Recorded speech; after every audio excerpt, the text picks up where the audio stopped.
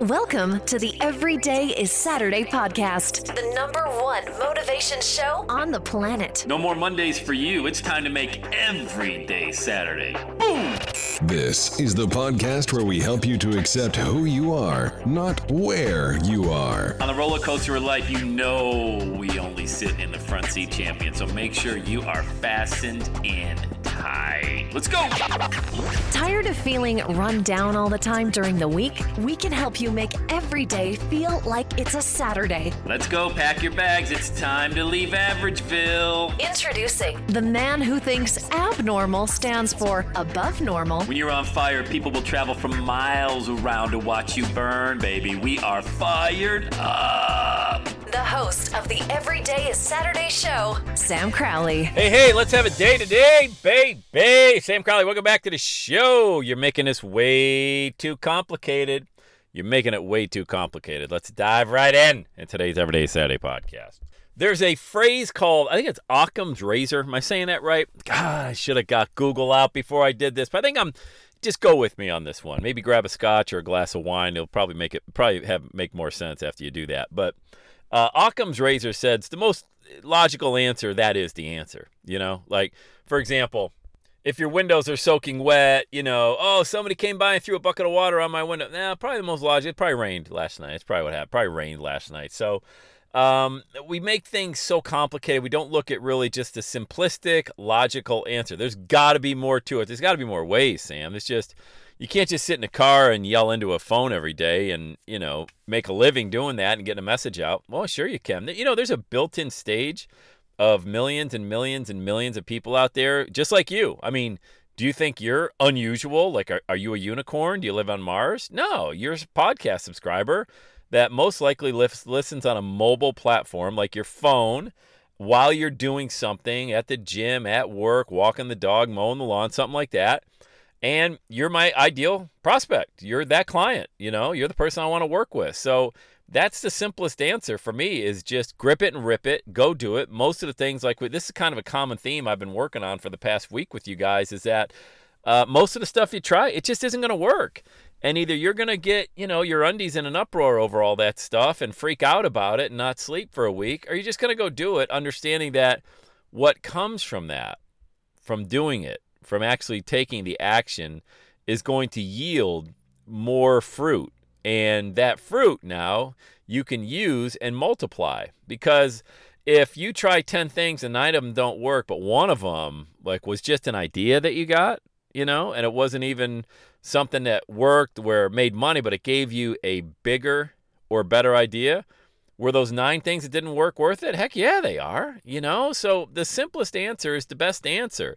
And you already know what the answer is. The answer is you need to get excited again. And maybe you are excited, but you don't know how to make money with that excitement. Or maybe you are excited, but you're like, you can't make money with it. No one will listen to it. I've heard that so many times, man. I've seen people make money. I've seen people launch a movement. I've seen people speak on stage about some of the wildest things, man. Like, wow, that ain't going to work. And they crushed it. It's like, who am I to judge? And every time I try to count somebody out, man, you can always count them in, because they got that X factor. They just have this incredible amount of passion and really just desire that. They don't care if you don't like the message. They don't care if it doesn't resonate with you. They're concerned about the person. They're excited about the person who it does resonate with. I remember I shared a stage with a guy over in London. This was, it had to have been 10 years ago. We had an event, probably 1,000 people there. And it was a multi-speaker, multi-day event. I think it was 3 or 4 days. And I was speaking on the last day. And my mindset was, because I was such a new speaker, I was such a rookie, that, all the money's already been out of the room. Everybody's already bought every program. They've maxed out their credit cards. There's not going to be any room left to buy my podcasting program that I'm going to pitch for $1,000 from stage. Blah, blah, blah, blah, blah, blah, blah, blah, blah, blah, blah. So right before I spoke was a gentleman who was selling, it was real estate investing. That's right. And he got up, sharply dressed man, got up, and I was like, oh boy, this guy. And I asked him right before he got up, we were just shooting the breeze back in the green room. And I was like, so what's your program that you're going to be selling? And he's like, oh, I got a $5,000 a $5,000 boot camp, live real estate boot camp. I'm like, oh, geez, no one's ever thought of that before. Good luck with that one, buddy. All the money's already been taken out of the room. I'm saying to myself, not saying to him. But he seemed ridiculously confident for somebody who was going to speak, one of the last speakers of the entire event, in a room where the money's already been sucked out of there for the first 3 days. These people have been trapped in the room.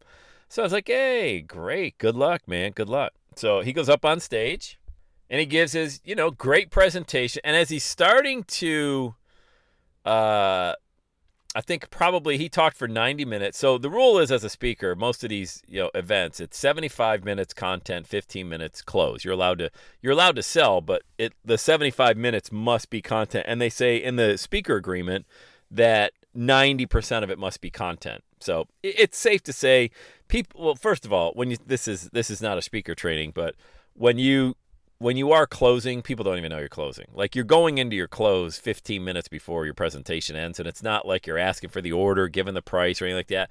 Maybe you're showing a subtle testimonial. Maybe you're asking the audience to envision them doing this, asking people, hey, can you do this? Yeah, sure. That's when your close starts, and then you start getting into what you're going to sell and offer, and you stack everything together. It's $10,000 of value, and you're going to sell it for $1,000, that type of thing. That's the very last few minutes. But anyway, I could see this guy starting to close, and I could see people walking to the back of the room that didn't even know how much his product was. I'm thinking, boy, wait till they find out it's $5,000. They're going to fall over. And sure enough, they didn't fall over. I fell over in amazement. He sold 100 of them. And for those of you that struggle at math like I do on occasion, that's $500,000 he sold in an hour, basically 90 minutes. Okay. So he sold $500,000 in a room that I thought all the money had already been taken out of, but it was just, hey, he believed in himself that much. He kept it simple, and he spoke at a 7th grade level, which I tell everybody to do. Talk at a 7th grade level. Don't use these big words, because what he did that was smart is he didn't go up there saying, I'm smarter than you. I mean, obviously he had a lot of money, but he didn't go up there acting like an idiot. I'm smarter than you. I'm richer than you. You want to be me. I know you want to be me. If you want to be me, buy this and pay me that. No, he did it. He just talked at a very elementary level, so everybody and people like me can follow along. We get excited. That's how we communicate every day anyway. And he sold $500,000. Like, dang. And guess who was coming up next? Hi, I'm Sam Crowley. Nice to meet you. I was like, oh my God. I was worried about selling a $1,000 program. This dude just crushed it. Now I knew that there was still money in the room. And it was just so simple. If you have the passion and you have the desire, and you really believe that you're there to help people, you're going to do very well. And immediately, the thought of having to sell anything just left me. It was, I want to serve these people. And look, truth be told, that's the way I always, when I get on stage, it's always, I want to serve these people. Almost to a fault. Like, I've talked more people probably out of buying my products and coaching than I do into, because I just want to make sure I'm working with the right people. Like, I just want to have fun. I want to have a good time. The information's the information, but it's how you learn it. And it's the time we spend together that makes it really cool. And I have friends, my gosh, I think most of my coaching clients at least, we still talk like we're friends, texting or going back and forth on Voxer. I love that. And so when I got up on stage after this gentleman did, I was fortunate enough to sell 100 as well, but only at $1,000. So it was $100,000 I sold. But still, I wouldn't have sold as much had I not seen him crush it. And he gave me the confidence that, dude, remember why you're here. Serve him. Give them great information, believe in what you have to sell, and when you do that with passion and conviction, believe that your product stands on its own regardless of how many other programs they purchased at the event, because you believe that much in what you do. And it takes a little while to get to that level, because this is why I tell people all the time, they say, oh, I want to speak, how do I get on stage? Be careful what you wish for, man. Because had I gotten on that stage in London as my first event, or even my first 10, I would have vomited all over myself. I would have wet myself out of sheer nervousness getting up in front of that many people, fumbled, mumbled, stumbled all over the place. I would have thought my PowerPoints meant anything when they don't. They really engage with you, the speaker. I would have thought all the eyes are on me and I'm the most important in the room, when that's the opposite. They, the students, the people in the audience are the most important people. And I would not have had that mindset of, I'm just here to serve. I mean, the money's going to happen regardless. I'm just here to serve. And so when you think, oh, I want to get on stage, I want all these people, just be careful what you wish for, because you are where you are in the journey that you're in for a reason, you know? And if you're in that caterpillar stage and you're not yet a butterfly, embrace the caterpillar stage, because you can never go back to that.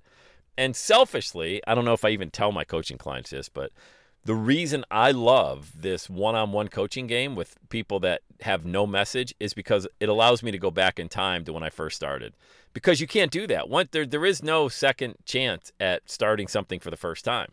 So this allows me, with all of these amazing clients, to just start over again, but I'm building their brand and not mine, you know? And that's kind of selfishly why I do it, because it invigorates me, allows me to go back to 2005 and 2004, where I was at that point in time, and think, wow, I got a blank piece of paper. We can do whatever we want. And so Occam's razor, baby. As soon as I'm done with this podcast, I'm going to Google that and make sure I said it the right way. You already did, I'm sure. But just keep it simple. The most simplest, obvious answer. That's the answer that you should do. That's what you should talk about. That's your message. Now, how you relay that message and how you convey it and all that, that's technical stuff, you know, technical in the way to tone and voice and, you know, who's your audience. But just embrace that most of the stuff you try isn't going to work. I mean, that'll take a lot of pressure off you, because then you don't got to worry about anything succeeding, because you're going to look for seeds that you can now take and have them germinate in another part of the field. And that's how the harvest comes. You know, it's all these little seedlings that branch off from all the stuff that you tried that didn't work. But boy, those ideas that come out of it, man, oh man, oh man, they're $1 million ideas. Some of them are $1 billion ideas, but they're $1 million ideas. And they're $1 million messages that you can only get from trying and failing. But you know that. We don't fail. We win, we learn. All right, let's do it. Have a day. Have the best day ever. And that's a wrap. Another Every Day is Saturday podcast in the books. Thanks so much for listening. Would you do your boy a favor? Would you get on iTunes or wherever you listen to the Every Day is Saturday podcast and leave a rating for the show? It helps amazing people like you find the show faster. And that's what I'm looking for, amazing people like you. Hey, I'm always hanging out on the interwebs. You can check me out on Instagram at Every Day is Saturday. Let me know you're listening to the show. Love hearing from fans of the Every Day is Saturday podcast. And one last thing, when you're ready to launch, get on my calendar, go to launchwithsam.com. You and I are going to work together to set rocket fuel to your dream. Are you ready? Let's do it. I'll see you on the next Every Day is Saturday podcast.